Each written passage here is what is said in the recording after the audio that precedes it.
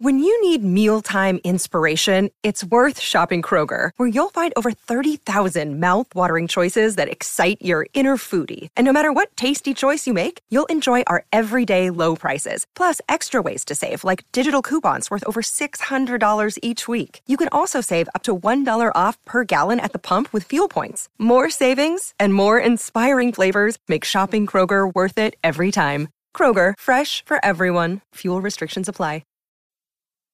Bigfoot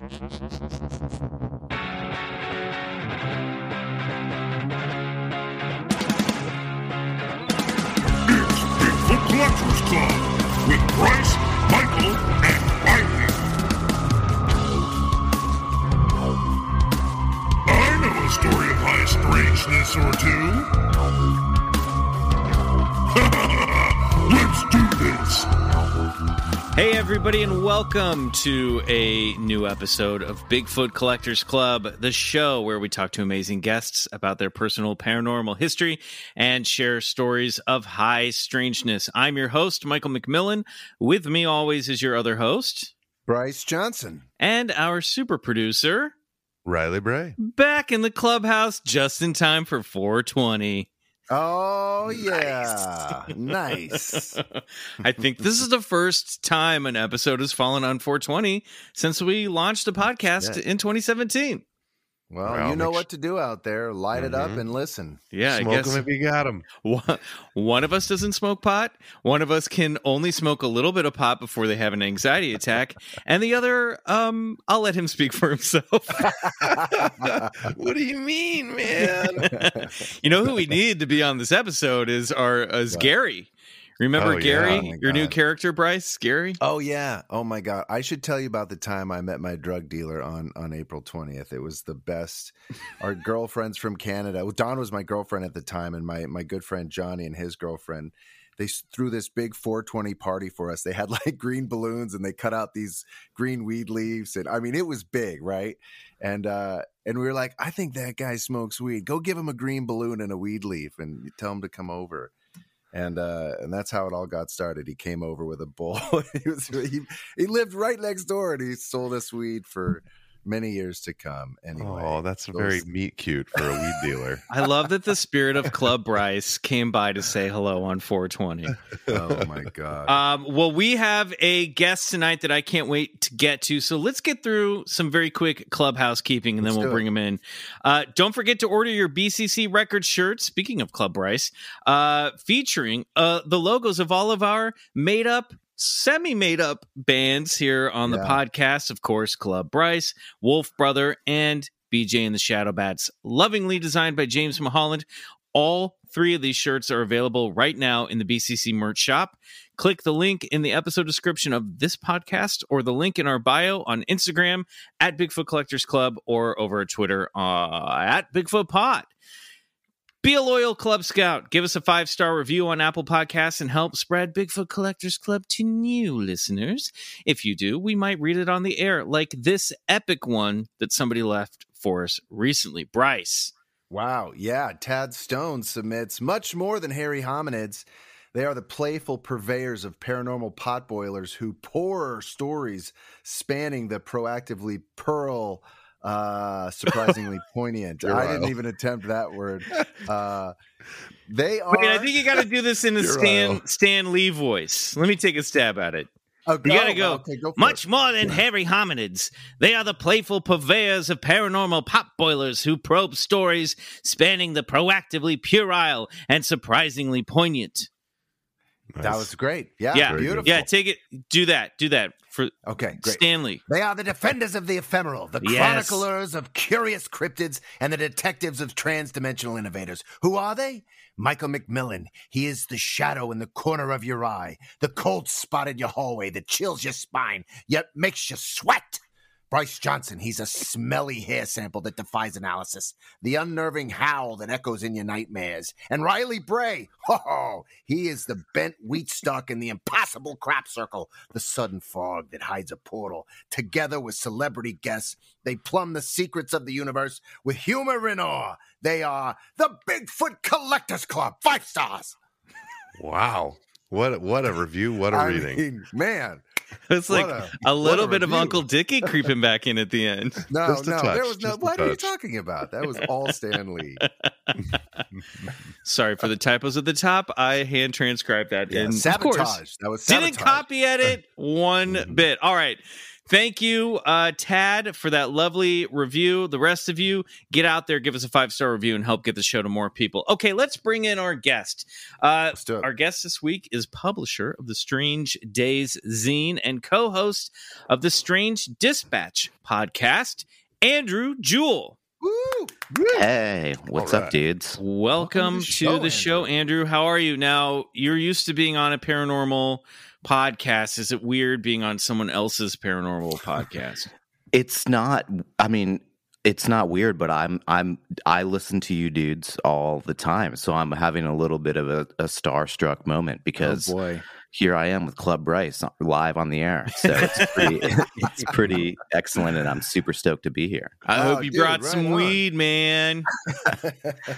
You know what? I'm in a state right now where it's legal, so I could probably get some pretty easily. So nice. Those states are opening up one by one, man. Yep, New Jersey coming down like a wall of cards. Yep. Andrew, we have to ask all of our guests, and it's been a minute since we've had a guest on to ask this question, but what is your personal paranormal history? How did you get into the realm of the high strangeness, and have you had any strange encounters yourself? Yeah, I mean, that's my favorite question on the show. My paranormal history started like prenatal, before I was even out of the womb. So the house that my parents were living in when I was born was, at this point, I think pretty irrefutably haunted. My parents and my brother and I had a ton of experiences there, and it started like my parents moved in when my mom was pregnant with me. Where was this? I'm sorry. It was in mid-Michigan, in a super small town in Michigan. Closest larger town would be Flint, Michigan. Okay. I went to Interlochen Arts Academy up near Traverse City, so sort of familiar with Michigan. Yeah, in the Lower Peninsula, in not terribly far. And it was like the late 80s. I was born in February of 86, and I think my parents moved into this house in like July of 85. And when they moved in, they immediately started experiencing activity. And from what I can like deduce, and like when I try to put it in consecutive order as best I can, I'm pretty sure my first cognitive memory is a paranormal experience. No, in that house. Come on. That's a first on this show. What are we, 196 episodes in? Yeah, That's great. I mean, so your what a way to earliest come into the world. Dang. Your earliest memory is like seeing a ghost? It was hearing a ghost. Yeah. And so it was like, I don't, you know, I think I could have maybe been like 3.5 or 4 when this happened, but I have like a distinct memory of my mom was a single mother at that time. My brother was in school. He was older than me. My mom was like taking a nap. She put me in front of like Nickelodeon cartoons. David the Gnome was on. I remember this very vividly. David the Gnome always creeping back up on this show. Every now and then he turns his rosy little head. That's funny. I didn't put that together, but I do remember that reference before. Yeah, I'm watching David the Gnome, and I hear it was a 2-story house. Upstairs was one large room that my brother and I shared. I'm sitting on the sofa. The stairs like are directly across from me, and I hear someone walking down the stairs, and no one's there, and my mom is asleep, and it's only me. And I remember it very vividly, and I remember thinking to myself, because my brother had told me when my mom didn't want him to, that there was a ghost in the house. I remember thinking to myself as like a 4-year-old, oh, it's just the ghost. No biggie. It's just the ghost coming downstairs. And did you do the right thing and run away and never come back to that house? No, I continued watching cartoons, and we lived there for several more years. That's crazy. So that's, man, and you know, like you said, that wasn't a one-off experience. So it wasn't at all. All of my experiences were similar to that. Nothing really more like extraordinary than that, but my mom nothing corporeal. No. But my mom had a ton of experiences. She saw an apparition. She heard tons of noise. Like she would wake up in the middle of the night and it would sound like there was like a party happening in my brother and I's room upstairs. Weird. She would hear like Victrola music and people like chatting, like socializing, and she would go up there and we would be asleep and it would be pitch black. It was like there was a lot of activity in that house. Was it like a Victorian house? It wasn't. It was an early. It was built in the early 1900s. It was a farmhouse, but it was built on the foundation of what I think was a Victorian house that had burnt at some point, and they salvaged the foundation and then just built a new house on top of it. So it was like, yeah, that'll do it. What was your mom's reaction to all this? Like, what was her comfort level? She was like surprising, and we talk about it a lot. I've written about it in the magazine, and we've talked about it within the last year or so. And then and now, she has always been surprisingly chill about it. She was like, as I said, she was a single mom, so her focus was just like sort of like getting through. The she didn't have time for that shit. Basically, you're tired for ghosts. Yeah, whatever. Dude, that's exactly. True. Like she told me she woke up a couple of times, like in the dead of winter, and like the thermostat was like jammed all the way to the lowest temperature, and she would like reset it, go back to bed. She would wake up cold again. It was the same thing. And she said one time she just like yelled to nobody, like, knock it off. Like, I've got to get some sleep. My kid's got to, whatever, like went back to bed. That was sort of just how she always handled it. She just like, it was props to her because she made it seem like the most normal thing in the world. And that's probably why I'm as weird as I am now, I guess. Right. Those ghosts love it cold, don't they? They do, yeah. They sure do. It's probably someone who's like, "What is this contraption? Let's build a fire. You're supposed to warm a house up with a fire." Totally.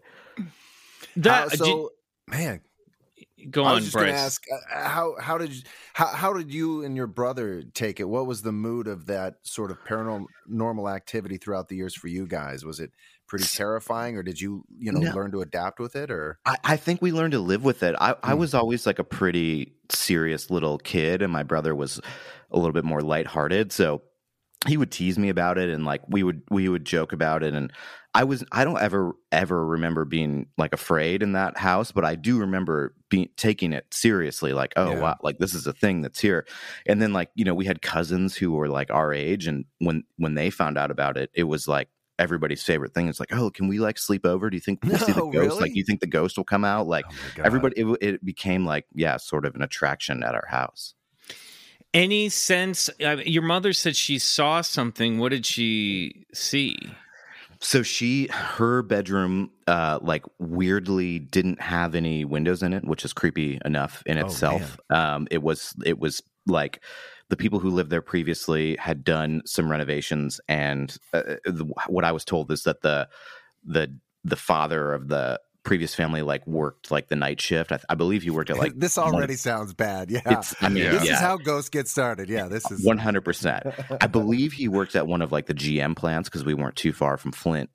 Mm-hmm. And they did these renovations, and he worked third shift. He worked the overnight shift. Decided he wasn't going to put windows in the master bedroom so he could sleep during the day when he got home. Right. So that guy ended up having a heart attack on the job. Oh, and my God.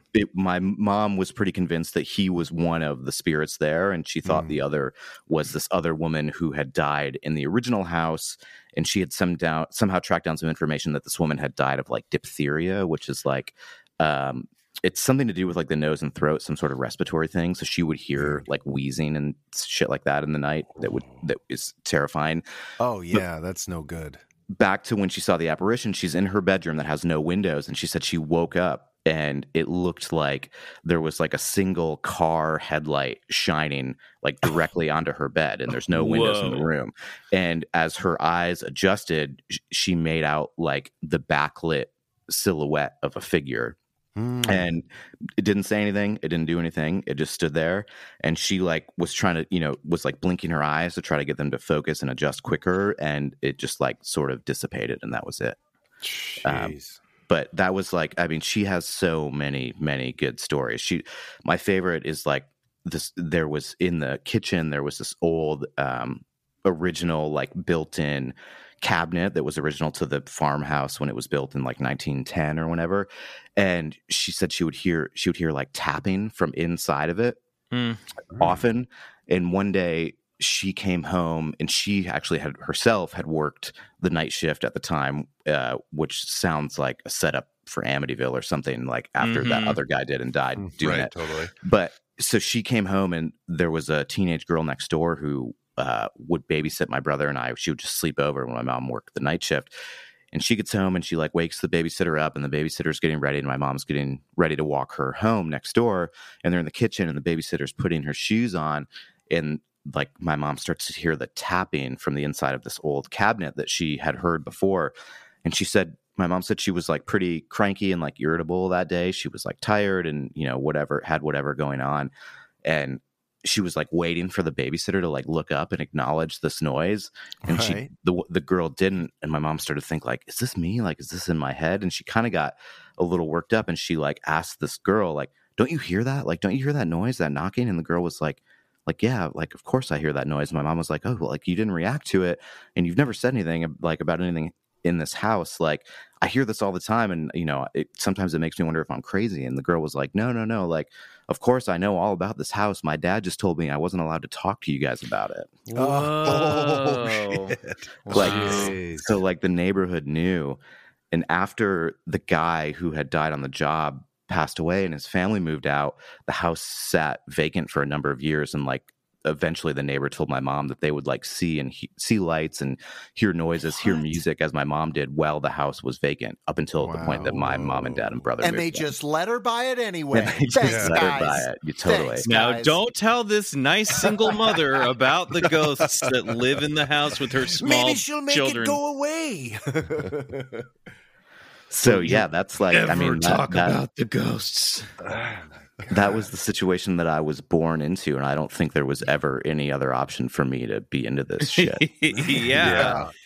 That's wild. I wonder, does your mom have any anecdotes or anything about like, I love the idea that there used to be another structure standing in its place. It makes me curious if you saw or she saw like a ghost walking 5 feet above the ground, or in places where there used to be floors or walls or doors that are no longer there, you know? Oh, yeah. That is a really interesting thought. She's never said anything specific like that, but I will certainly ask her next time I talk to her if that would make sense of anything that she saw, because that is a really, really good idea. Are you guys all out of the house now? What's the current situation with that place? Yeah. So of course, my mom moved out in, I think, 1992 or 93, somewhere around there. So it's been a while.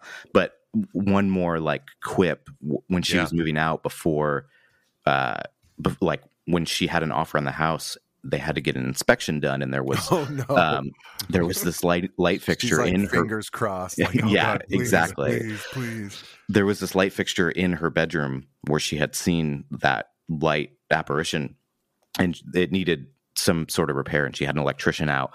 And so the electrician like goes into the basement, and it was like super old farmhouse. It was like those old fashioned, those really large fuses, like the big circular fuses you pull out.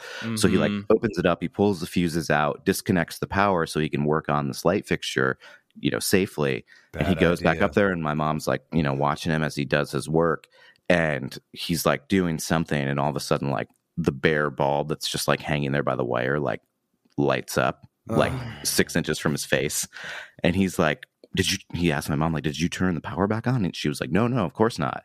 And he was just like, what the hell? And she was like, whoa, yeah, you think you could fix it? Or, you know, I got to sell this house.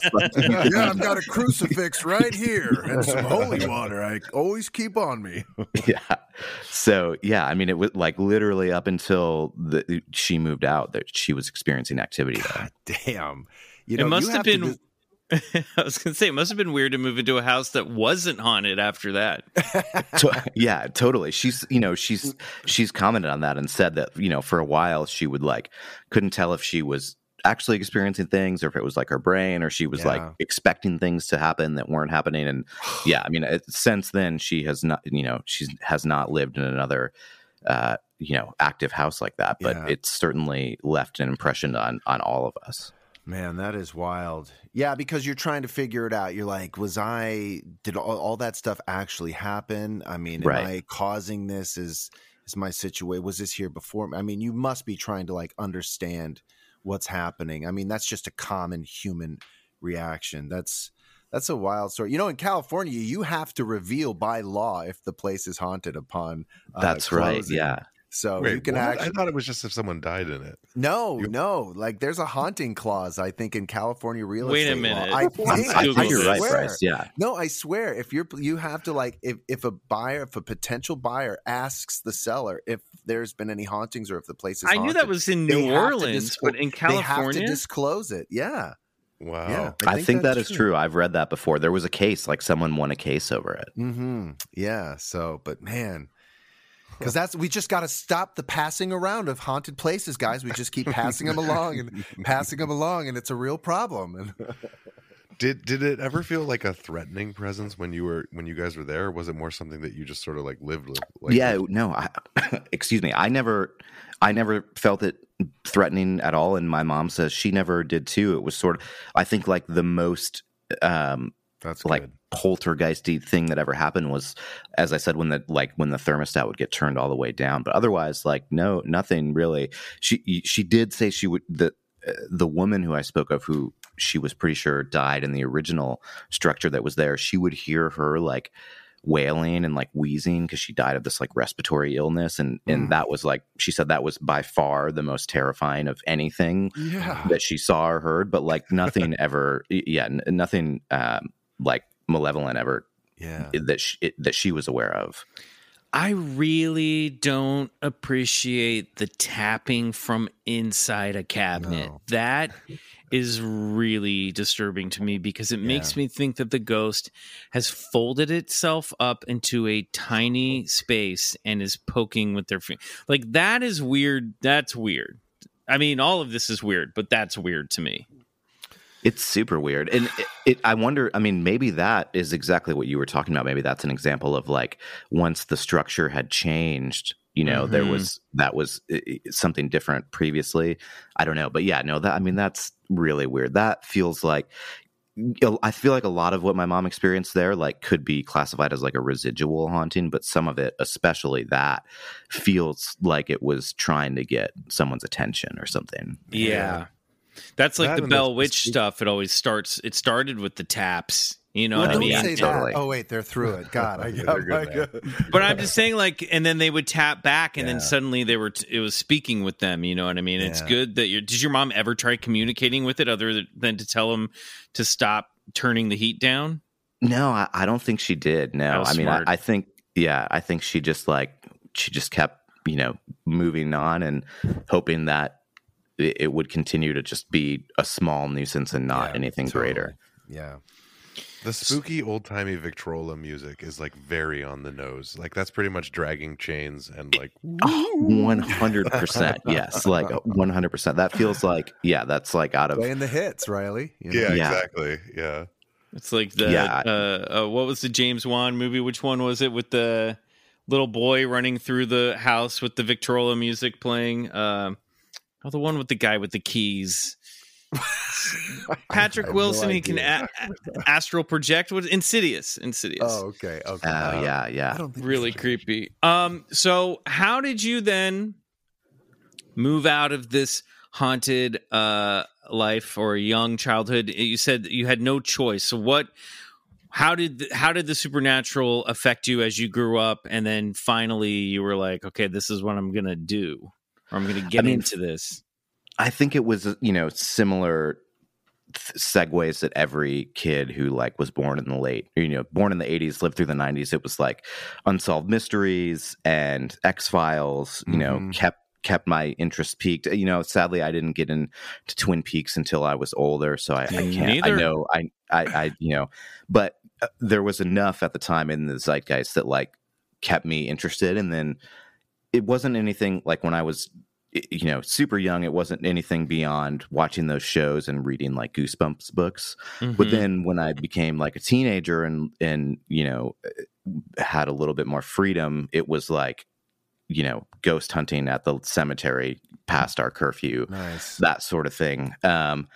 And sort of just like continued from there. And it's not, I certainly haven't been doing it as long as a lot of people who I respect in this field have been doing it, but like it's been, something that I've always come back to, and then in recent years have sort of leaned into a little bit more. So, what were the local ghost stories, cryptids, legends in the area of Michigan that you were growing up in? So where I was a kid, there wasn't anything major, but when I went to college in like Lansing and East Lansing, Michigan, there was more stuff around there.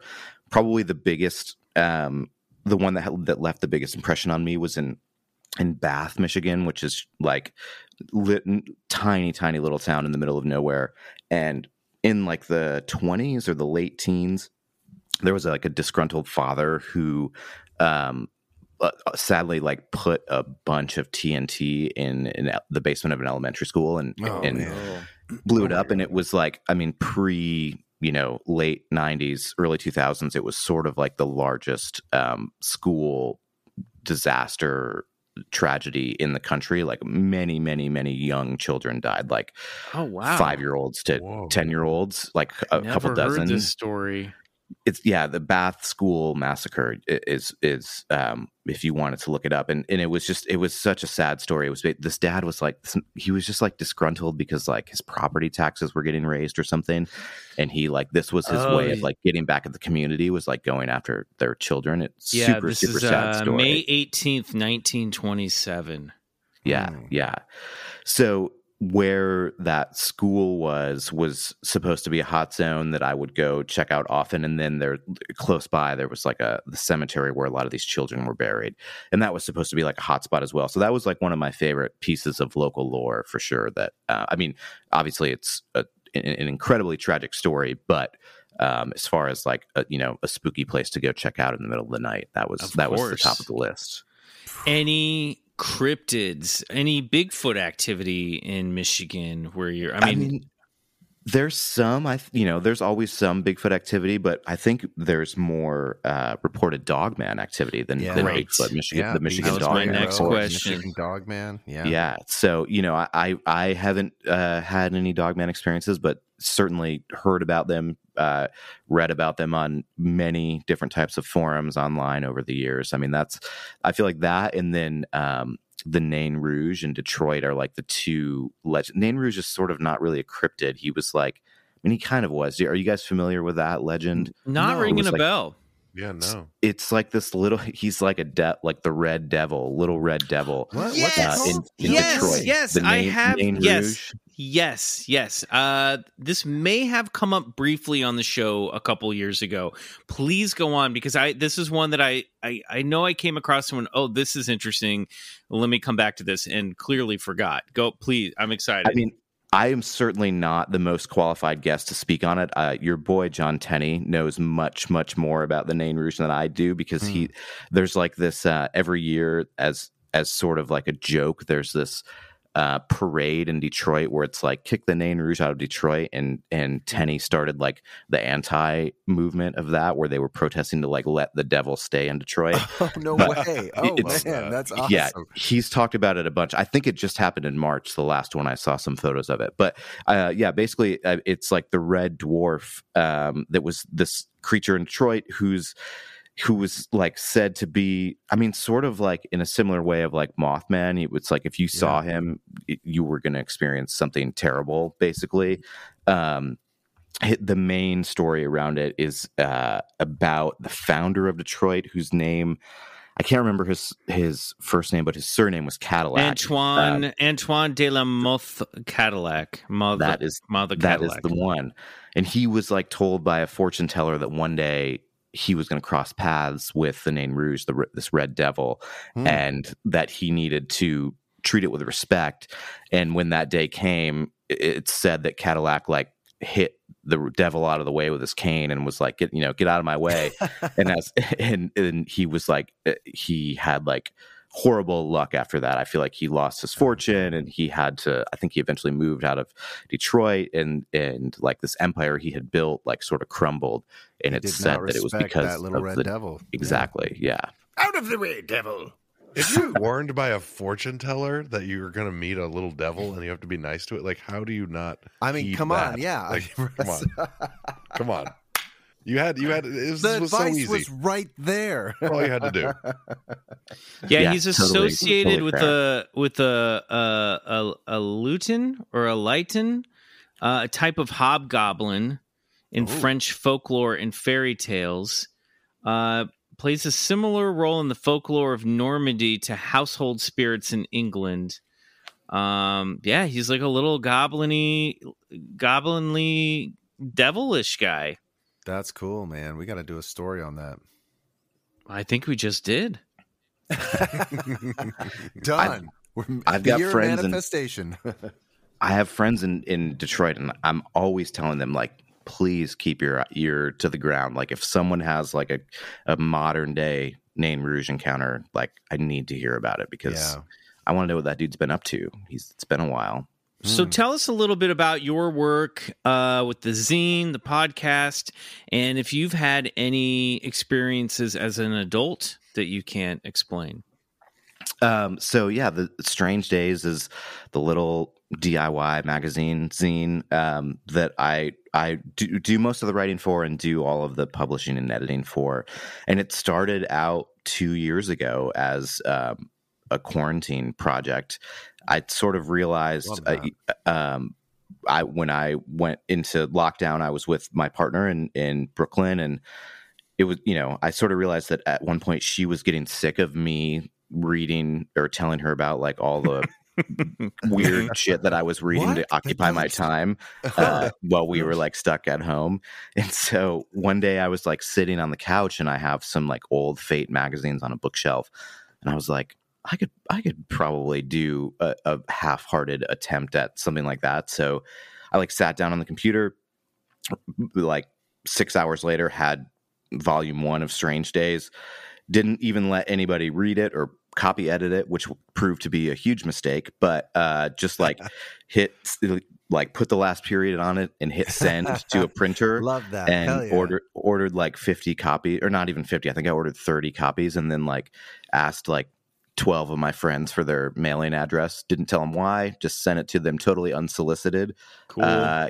Got like, decent feedback for it, decided to do a second issue. And when the second issue came out, I started like a social media presence for it, and it sort of piqued the interest of like enough people that I actually like oversold the second issue, and then just like kept making them from there. And currently, issue 9 is being printed, so doing it like quarterly. It's not my full-time job, but and basically what it is, I guess I should have gotten to that sooner, is it's just like this little pocket-sized magazine that's like a collection of any and all weird paranormal, ufology, cryptozoology, occult, like folklore, mythology, any interesting current event stuff, or just like, something that piques my interest and I want to do a little bit of a deep dive on, even if it's not a current event, just anything weird and fun that falls under that umbrella. And, I get contributors from all over the world, illustrators, like poets. The last issue we had like a graphic artist do like a one-off comic for it about the Bell Witch that is super cool. And yeah, it's just like anything fun and weird, we put it out and send it out into the world, and people seem to dig it, or at least they humor me in that way. So and then that eventually so one of the main contributors to that is my friend Ian Schneider, who's also from New York. And once we started putting out more issues, we realized that like, because we keep it kind of short, it's not like the most in-depth thing, because it's supposed to be pretty light entertainment reading sort of thing, right? But we realized that we were leaving like a lot of meat on the bone with some of the stories, so we started doing a podcast that would sort of be in tandem. So like we would pick topics from the zine and do like more of a deep dive, and that has sort of slowed down quite a bit, sadly, just because it's not what either of us are doing full time. But like we're hoping to play catch up a little bit more this summer. But yeah, so like that's what the Strange Days zine is, and then the Strange Dispatch is the sister podcast to it. That's so great. Yeah, definitely need to check fans that will love it too. out. Yeah, for sure. So if people want to get, are there like back issues, or how can people get a hold of the magazine currently? Yeah. Currently, all issues are available, 1 through 8, and then the 9th issue will be available very soon. If you go to strangedays.zine.com, that's Strange Days, Days, zine is zine.com. You can find links to everything on there. The podcast, the shop, it's all there in one spot. And yeah, I mean, it's and we also accept contributions always. If anybody has a strange story that they want to put out in the world, or like a haunted recipe or a movie review or something, anything weird, we're down to put in the magazine. So you can hit us up. That's awesome. All right. Definitely do that. I'll put that in the link in the show notes as well. We're going to take a quick break. When we come back, it's time to play Bullshit or Believe It with Andrew Jewell.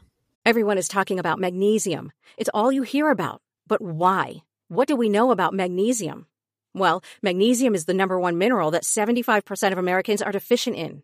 If you are a woman over 35, magnesium will help you rediscover balance, energy, and vitality. Magnesium supports more than 300 enzymatic reactions in your body, including those involved in hormonal balance.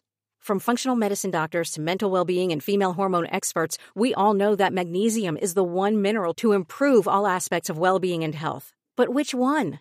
Magnesium Breakthrough from Bioptimizers, the trusted choice recommended by leading experts with 7 best-absorbed forms of magnesium to ensure your body receives the support it needs for overall well-being. Go to bioptimizers.com/balance today and use code BALANCE10 for 10% off. Support your journey to wellness at bioptimizers.com/balance. Magnesium Breakthrough from Bioptimizers, your foundation to optimal health and vitality.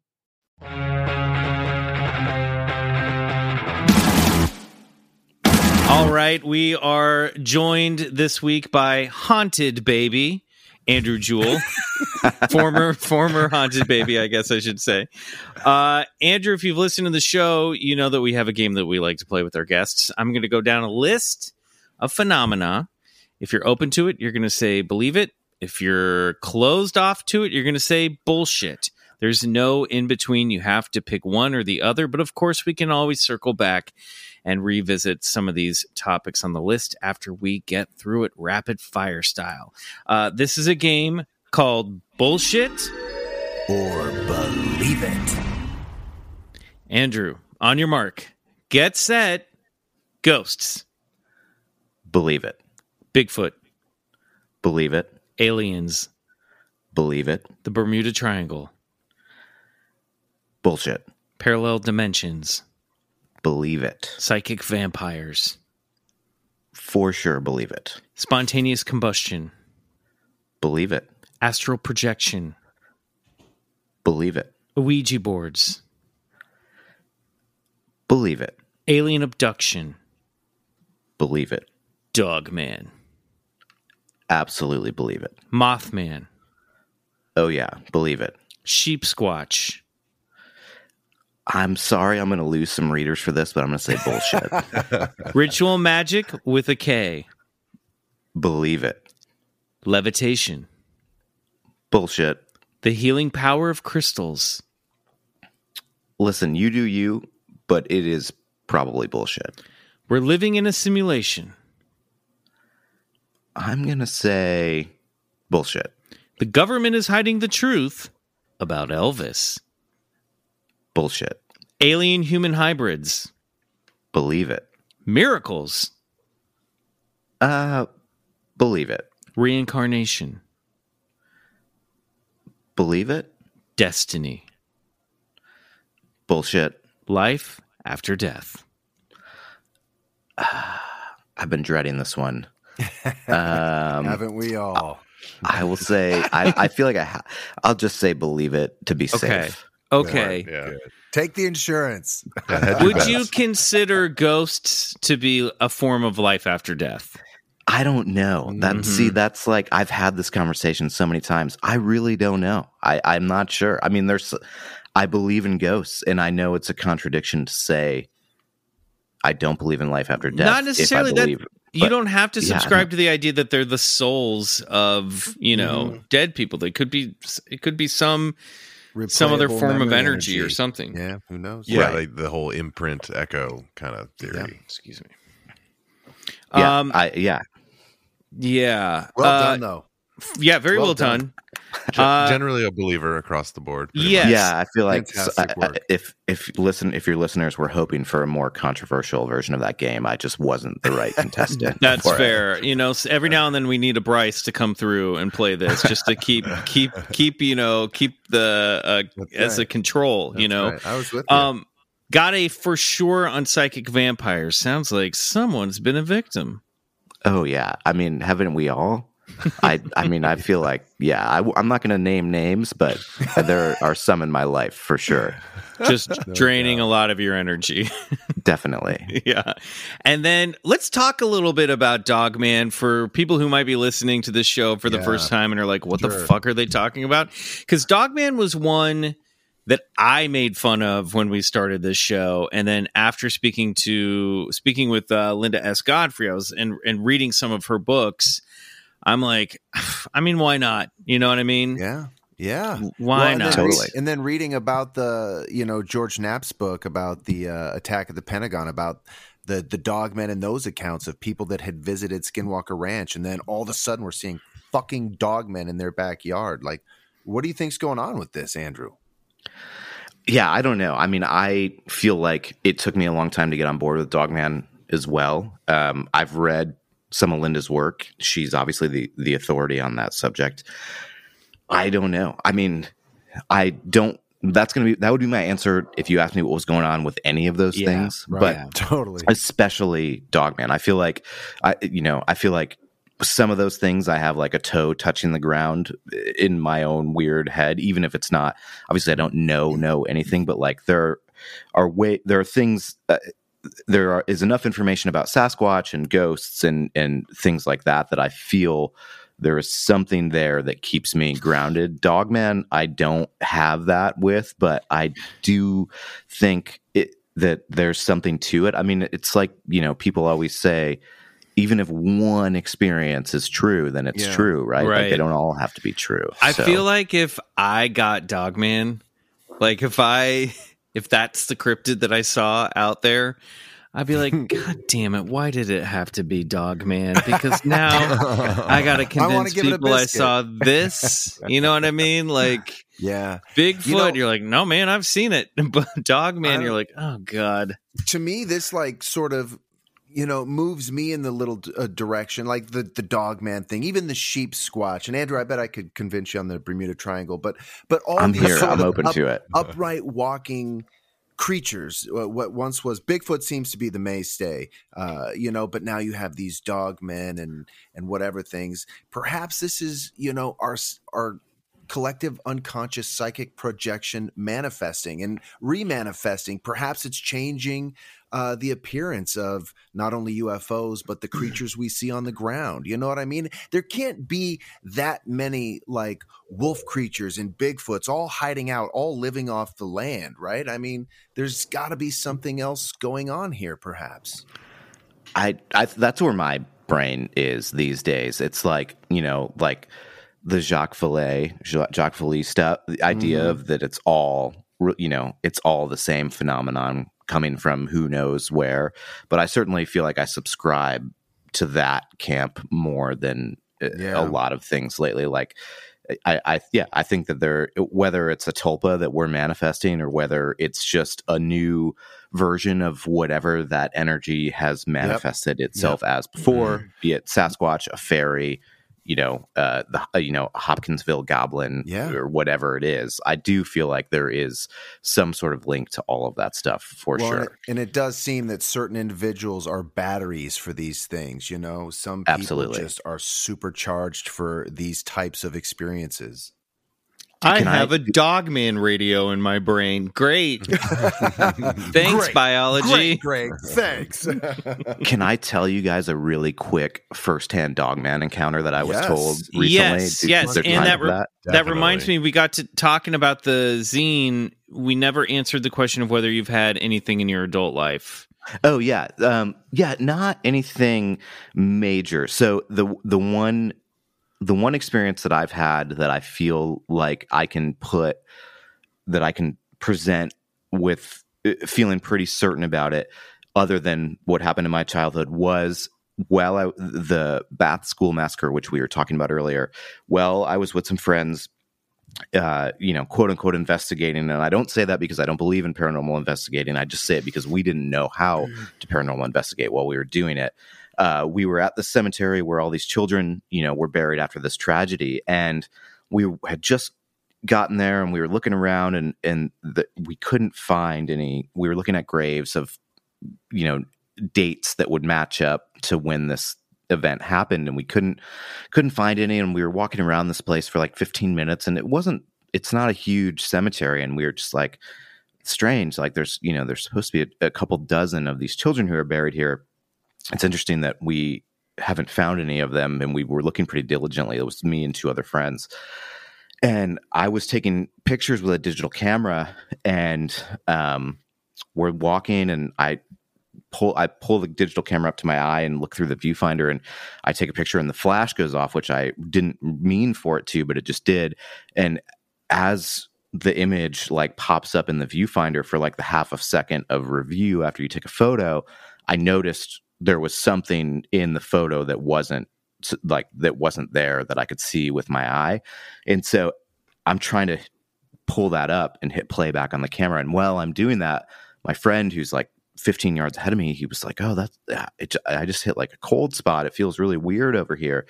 And so I'm trying to pull this image up, and my camera batteries die, of course, like as they do in any of these scenarios. So we go back to the car. I think it was my car, not too far away, and I had extra batteries and swap them out and pull it up. And sure enough, there's like this crazy, like foggy, hazy something in the frame. I mean, it sort of looks like, those like spiritualism, like seance photos where they like fake that active. Yes, it looks exactly like that. I will email it to you dudes. Please do. We want to take a look at it. I'll throw it up on the Instagram if that's okay.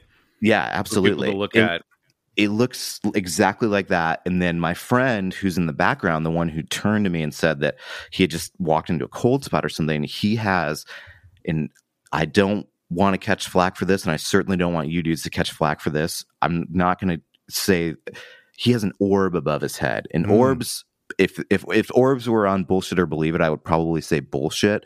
But in this photo, he has this thing above his head that is like, I don't know what it is, and it's 100% not the moon. The moon was like over my, like on my back, to my back. And it's just this like really compelling photo. So we see that on my camera. We go back to the spot where I took the photo, and we look down, and then like, of course, when I took it, I was standing over the grave of a little girl who died in that tragedy. And those were that's what we were looking for there. And it was we had been very diligently looking, and we hadn't found any, and that was the first and only one we had found up until that point. It's it's an interesting photo, and it's like, I work with cameras for a living, for a profession, and like I know how they work pretty well, and I can't explain what happened in that scenario. It's not. I've like, if I could debunk it, I would 100% go that route, and I haven't been able to. Andrew, I could get you over to Team Orb, no problem. Yeah, this is an orb friendly. I spend too much time on like paranormal subreddits, right? With like people who just like don't. You probably could. Listen, this is an orb-free zone right now. Okay, Bryce. Man, that's a crazy story. I can't wait to see that picture. Yeah, it's wild. And I haven't really had anything crazy after that. I've had a couple of minor things, but nothing major. I was even for a time I was a MUFON field investigator. No way. Cool. But I pretty much, and this isn't this isn't speaking to my ability as a field investigator, and more so just the types of cases that MUFON gets. Like they were all the cases that I ever got were pretty easily debunked, like, by whatever, terrestrial things. But yeah, no, not a lot as of late, not a lot of weird experiences, but I am open. I am receptive to them for sure. Well, it sounds like you know someone who's seen one of these dog men running around. So let's hear that.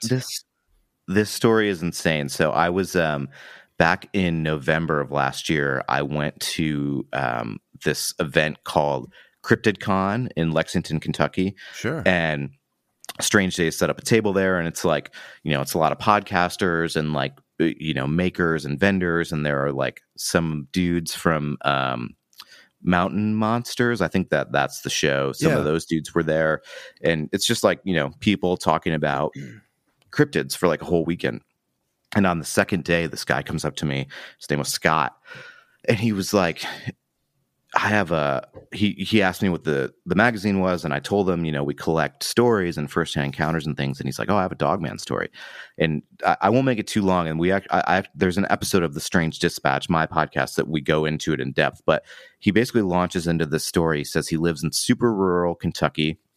And one day he was home for work, like midweek. It was like middle of the day, and his dog started barking like crazily, and he's really rural. He can't see his neighbors. There's no one around. Or actually, I'm sorry, I take that back. There was one neighbor, but it was like not super close. And so he's wondering, if someone pulled up in a car or whatever, why his dog's going wild. And he says he looks out his window, and there's a Dogman on his property in plain sight in the middle of the day.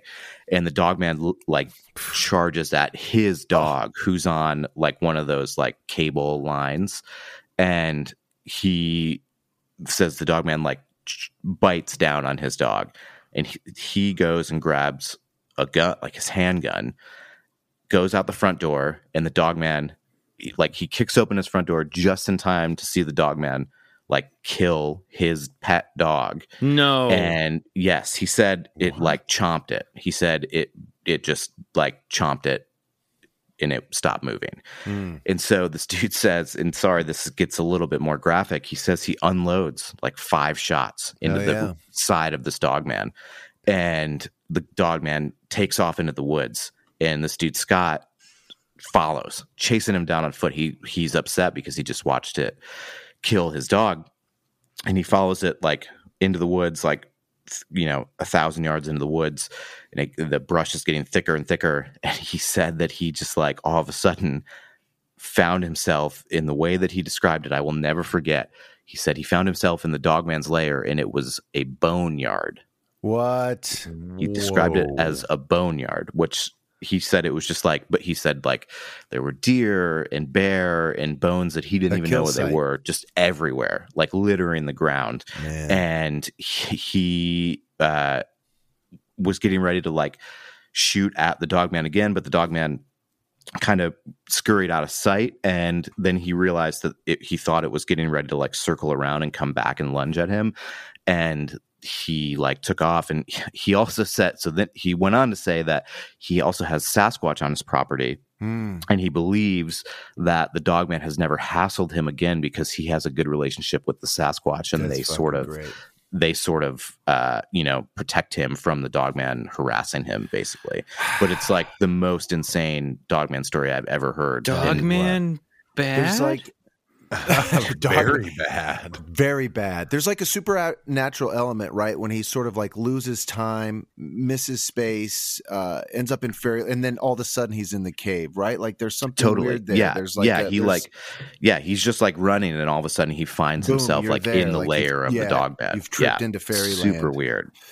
And he had his wife was with him, and she was carrying this binder, and she had these these printed photos, and they didn't have photos of the Dogman, but they had photos of a lot of blood on their property that he said that like when he unloaded on it. So I don't know. Get the blood, weird. Clone the Dogman. I've said it before. Let's clone Bigfoot. God. Let's clone Dogman and prove they exist. Man, there's cloning like cryptids. That. This is a brilliant idea. All over North America. I mean, they're not there's not a lot of them like that. But they are out there, which, I mean, yeah, imagine the potential for gathering evidence on a site like that, being able to visit him like right after that encounter. If he were to report it to somewhere, or if there was an agency like MUFON for UFOs, but for like cryptids like Dogman reportings, and they boom, you send out an investigate, whatever. I don't know. So was he unable to keep track? Bryce, of I think you can start that agency if you want to. That's true. Was he unable to keep track of where this layer actually was? Then I mean, the way he described it, he could never make his way back there, basically. Right, because it doesn't exist in our reality. He entered a different reality.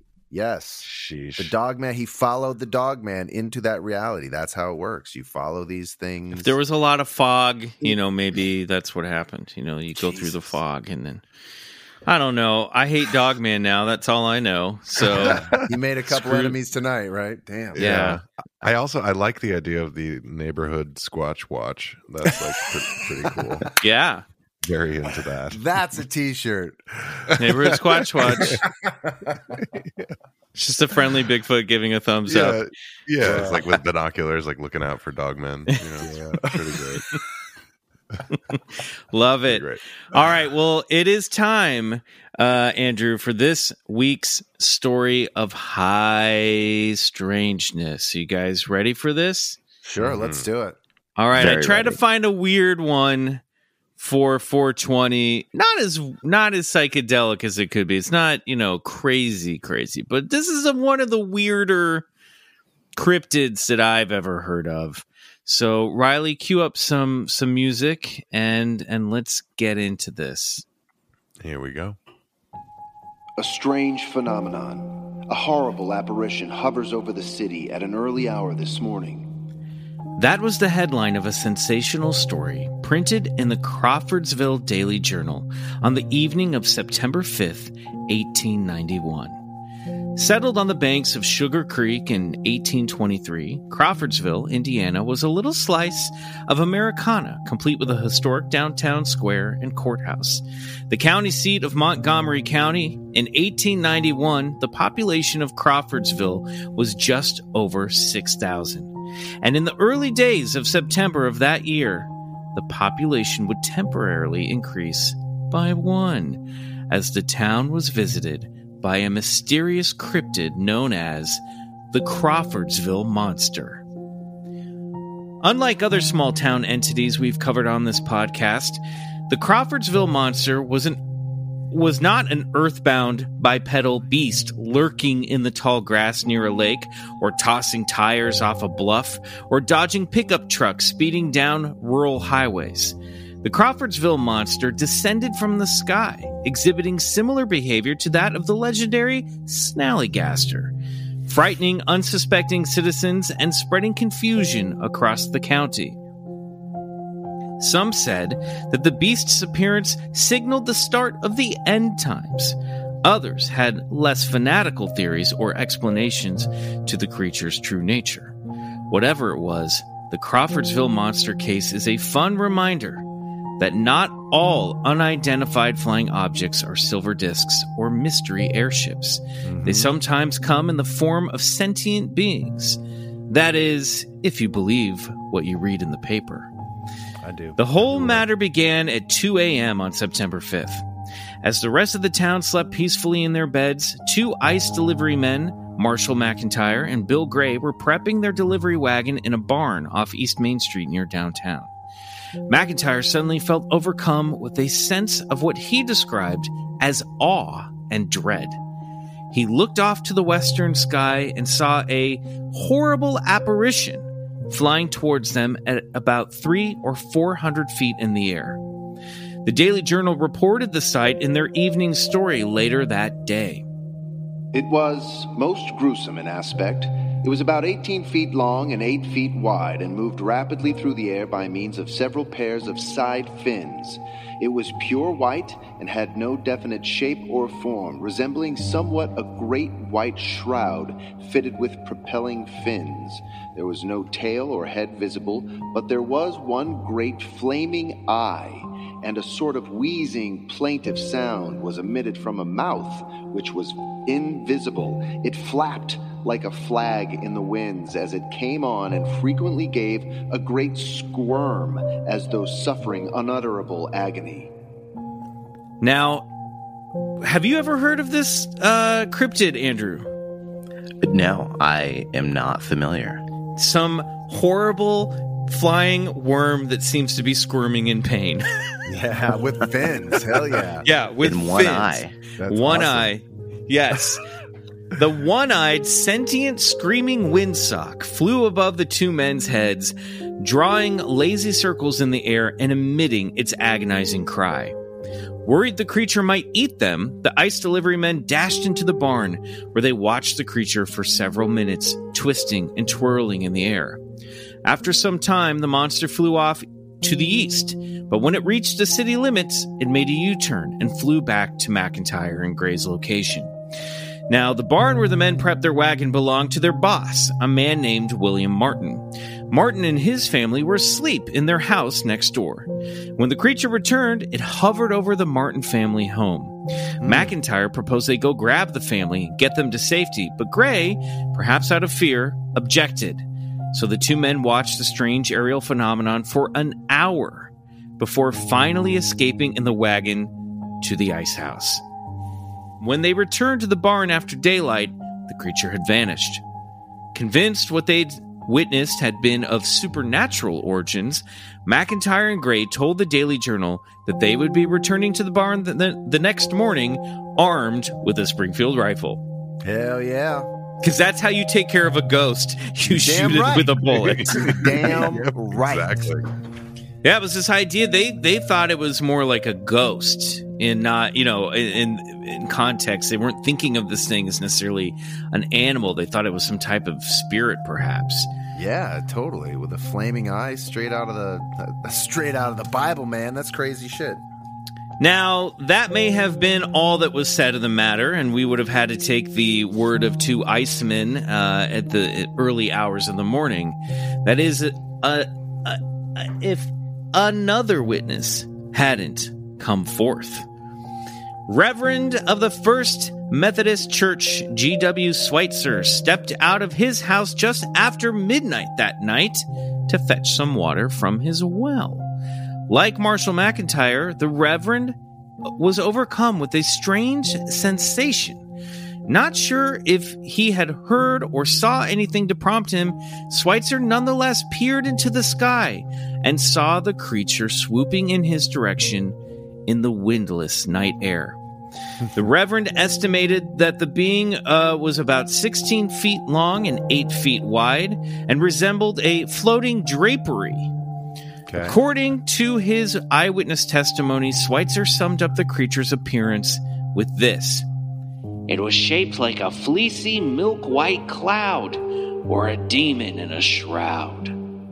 Nice. Those are like two very different things, right? It's like, I know, yeah. It's like it was a milky white fleece or a demon in a shroud. It was flying drapes. Now, Schweitzer floating drapery is really good. I like that. Resembling floating drapery. Schweitzer called his wife outside, and the pair watched as the monster writhed around in the sky in a fashion that reminded them of the slithering of a serpent.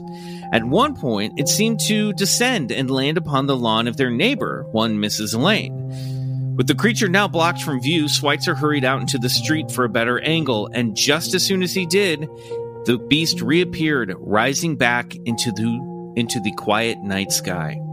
Together, they watched the mysterious spook circle the town until Mrs. Schweitzer got tired and went back to bed.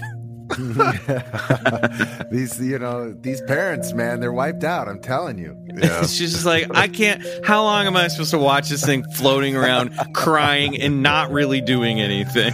That was like Dawn when I showed her that orange orb on Halloween. Great. Can we go now? Did you get your picture? Good. Get in the car. Now, for those of you out there who wonder why more people don't come forward with their eyewitness accounts of high strangeness, consider this reaction to Schweitzer's story. Remember, he's a minister. Immediately, people, I guess ministers are just humans too, but, at the time I felt like they were held in high regard. Immediately, people started calling him drunk and crazy.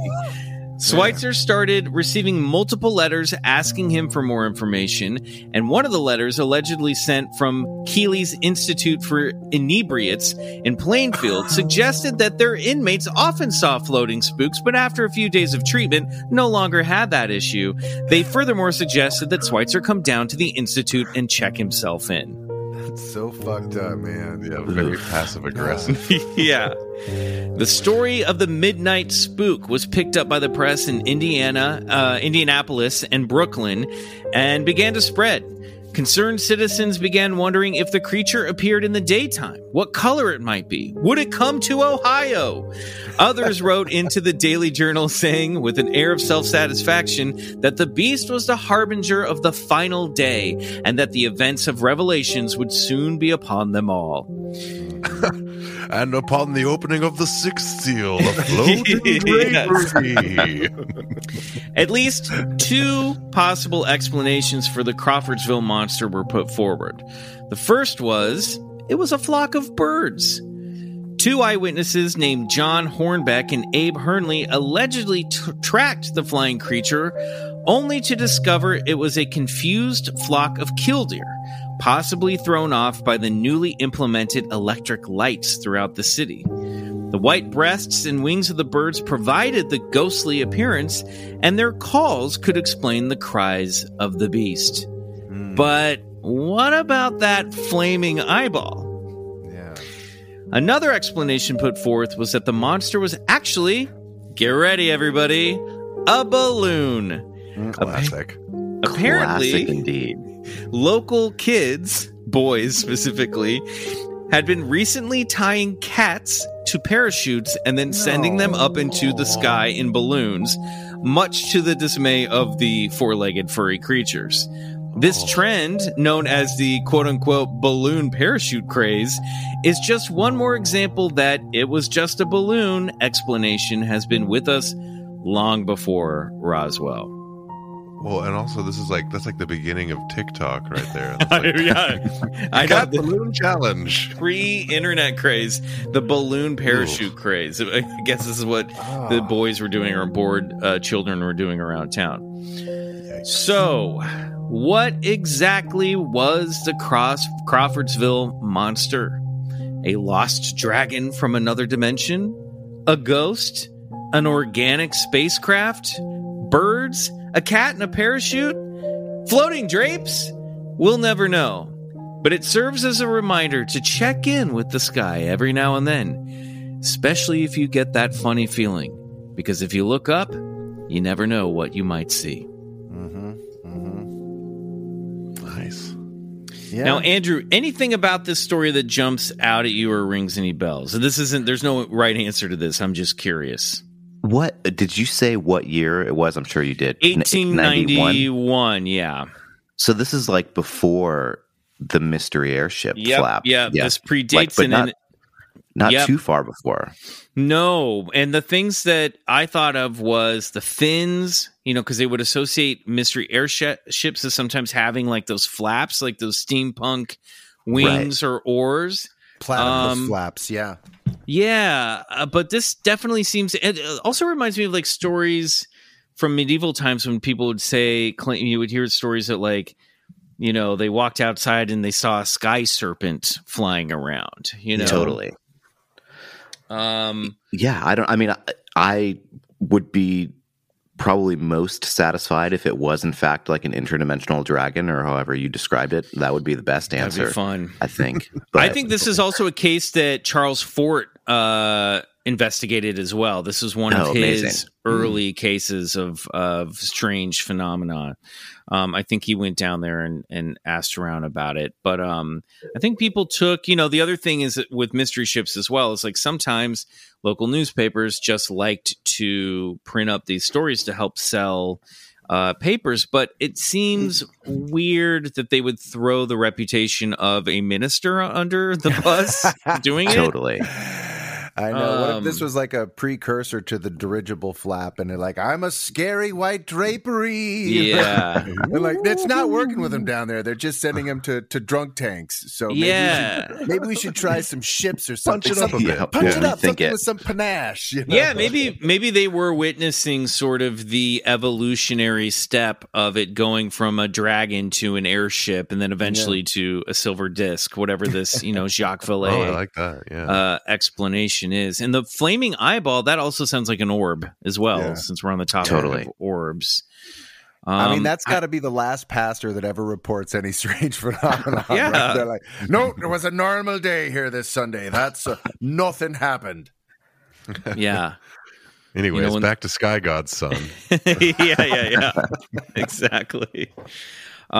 Strange story. I think it's fun. It's so strange too that in these early stories they're like, it's a spook, it's a ghost, it's a demon, Man. But apparently never seen again.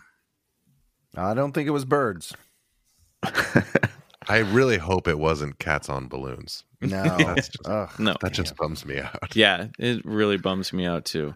I love that, like the uniqueness and the one-offness of it. It's so cool. Like there's so much there that I have not heard of in any of these other stories, whether they were like embellished or not. It's very unique and very cool.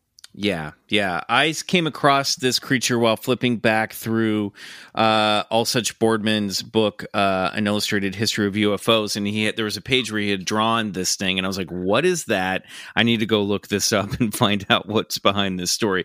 You know what he kind of looks like in my mind is like Valcor from, or is it Balcor? Yeah. Valcor or Valcor from Never Ending Story. Yeah. Man. Which we're going to talk about next on our Patreon, because Wolfgang Peterson directed Neverending Story, and also the 85 hit friendship buddy space movie Enemy Mine. Yeah, everybody tune in Friday to The Other Side for that. Any final thoughts about this, Andrew? I'm in. I'm sold on it. I think it was real. That's all it takes for me. I think you should add it to Bullshit or Believe It, honestly. Great. All right. That's the Crawfordsville Monster. We won't have to stop and explain that one every time. No, I like this idea. Give Michael a minute to sell the Crawford Monster. Yeah. It's such a cool, unique story. I will definitely be looking into it further. I don't know. Whatever was happening in the skies in the late Victorian age, it sounds cool, and I wish I could have seen it. The cool thing about this story too is all this information came from the original news articles, which are well preserved, and so I'm glad that occurred as well. That's so great. It's easy to find the chain of events in the original source material. So go check it out. Andrew Jewell, it was so lovely having you on the show. Yeah, Thank you so much. Remind everybody where you can be found and where people can find your work. Sure, yeah. Strange Days Zine, ZINE.com, links to all of our stuff. You can also find us on Instagram and Twitter. Same thing, Strange Days Zine. Thank you so much for having me. The pleasure was mine. I assure you this has been a lot of fun. Huge fan of the show. Super honored to be on with you dudes. Like, can't say it enough. Thanks. You, we appreciate the hell out of that. Thank you, man. The pleasure is ours. And you'll have to come back sometime and maybe listen to some of the L-File stories that we get sent in. We'd love to hear your take. Oh, absolutely. I would be so down. Great. Guys, let's wrap it up with a couple plugs. Remember, we talked about it a second ago. You can support the show every month by going over to the Patreon, BCC The Other Side at patreon.com/Bigfoot Collectors Club for $5 a month. You get 3 bonus episodes at a minimum. $9 tier, the ultra terrestrial tier gets you access to Riley's Cosmic Tracks every week. Some really cool stuff happening there. This Friday, we will be discussing the 1985 movie starring Louis Gossett Jr. and Dennis Quaid, Enemy Mine. A Bryce pick if I ever saw one. Very excited to talk about that. Check out my other podcast, Slate Your Name, available wherever you get your podcasts. Bryce, Riley, what do you got? Sure. If this isn't enough Bigfoot for you, come over to Travel Channel on Sunday nights, 10, 9 Central. Watch Expedition Bigfoot, also streaming on Discovery Plus. Hosted by none other than Bryce Johnson. That's right. our famous Bigfoot hunting adventurer. I just want to double down on the ultra terrestrial tier of the Patreon. It's like pretty much become like my podcast OnlyFans or something. Yeah, it really has been. You get a letter every week from Riley. Sometimes he's sharing music from this show. Sometimes he's sharing music from his heart. Yeah, it's like there's stuff there that I'm not putting out anywhere else. Some of it's songwriting, some of it's ambient music, some of it's just I'm playing piano at home. I'm writing these little letters. I don't know. I'm having a lot of fun with it. Sounds cool, man. I think I'm giving Michael a little anxiety because I just sort of randomly post. It's fine. It's your thing, baby. Like as long as one goes out a week, I'm happy. It's your thing now. Yeah. Okay. Cool. All right. Good. I'm glad we've reached this point. We've had no complaints. It's a lot of fun. So consider it. I'm doing everything I can to make it worth your while. Love it. Okay, well, that wraps up another episode. Big thanks again to Andrew Jewell. Go check out all of his stuff. Until next time, good night. And go get regressed.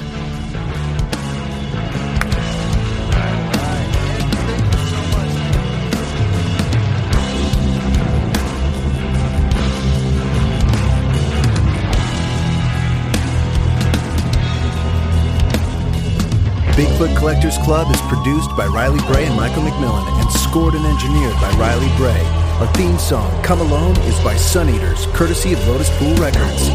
Do us a favor and support the show and unlock 3 bonus episodes every month by becoming a member of our Patreon, BCC The Other Side, which can be found at patreon.com/Bigfoot Collectors Club.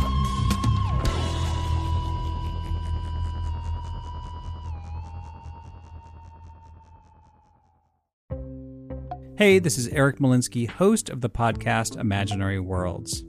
Each episode, I explore different sci-fi fantasy genres, talking with filmmakers, novelists, game designers, cosplayers, comic book artists, and anyone who works in the field of make-believe. I also look at the fan experience, asking, why do we suspend our disbelief? You can subscribe to Imaginary Worlds wherever you get your podcasts. In the 1970s, John Todd burst onto the evangelical scene with a shocking tale. He claimed to be a former witch, involved in a then unheard-of secret organization called the Illuminati, and urged Christians to prepare for a violent world takeover. First of all, the number one weapon in everybody's home should be a 12-gauge pump shotgun. Hear the amazing story of one of the originators of the modern-day conspiracy theory. From Magnificent Noise and Sony Music Entertainment, this is Cover Up, the Conspiracy Tapes.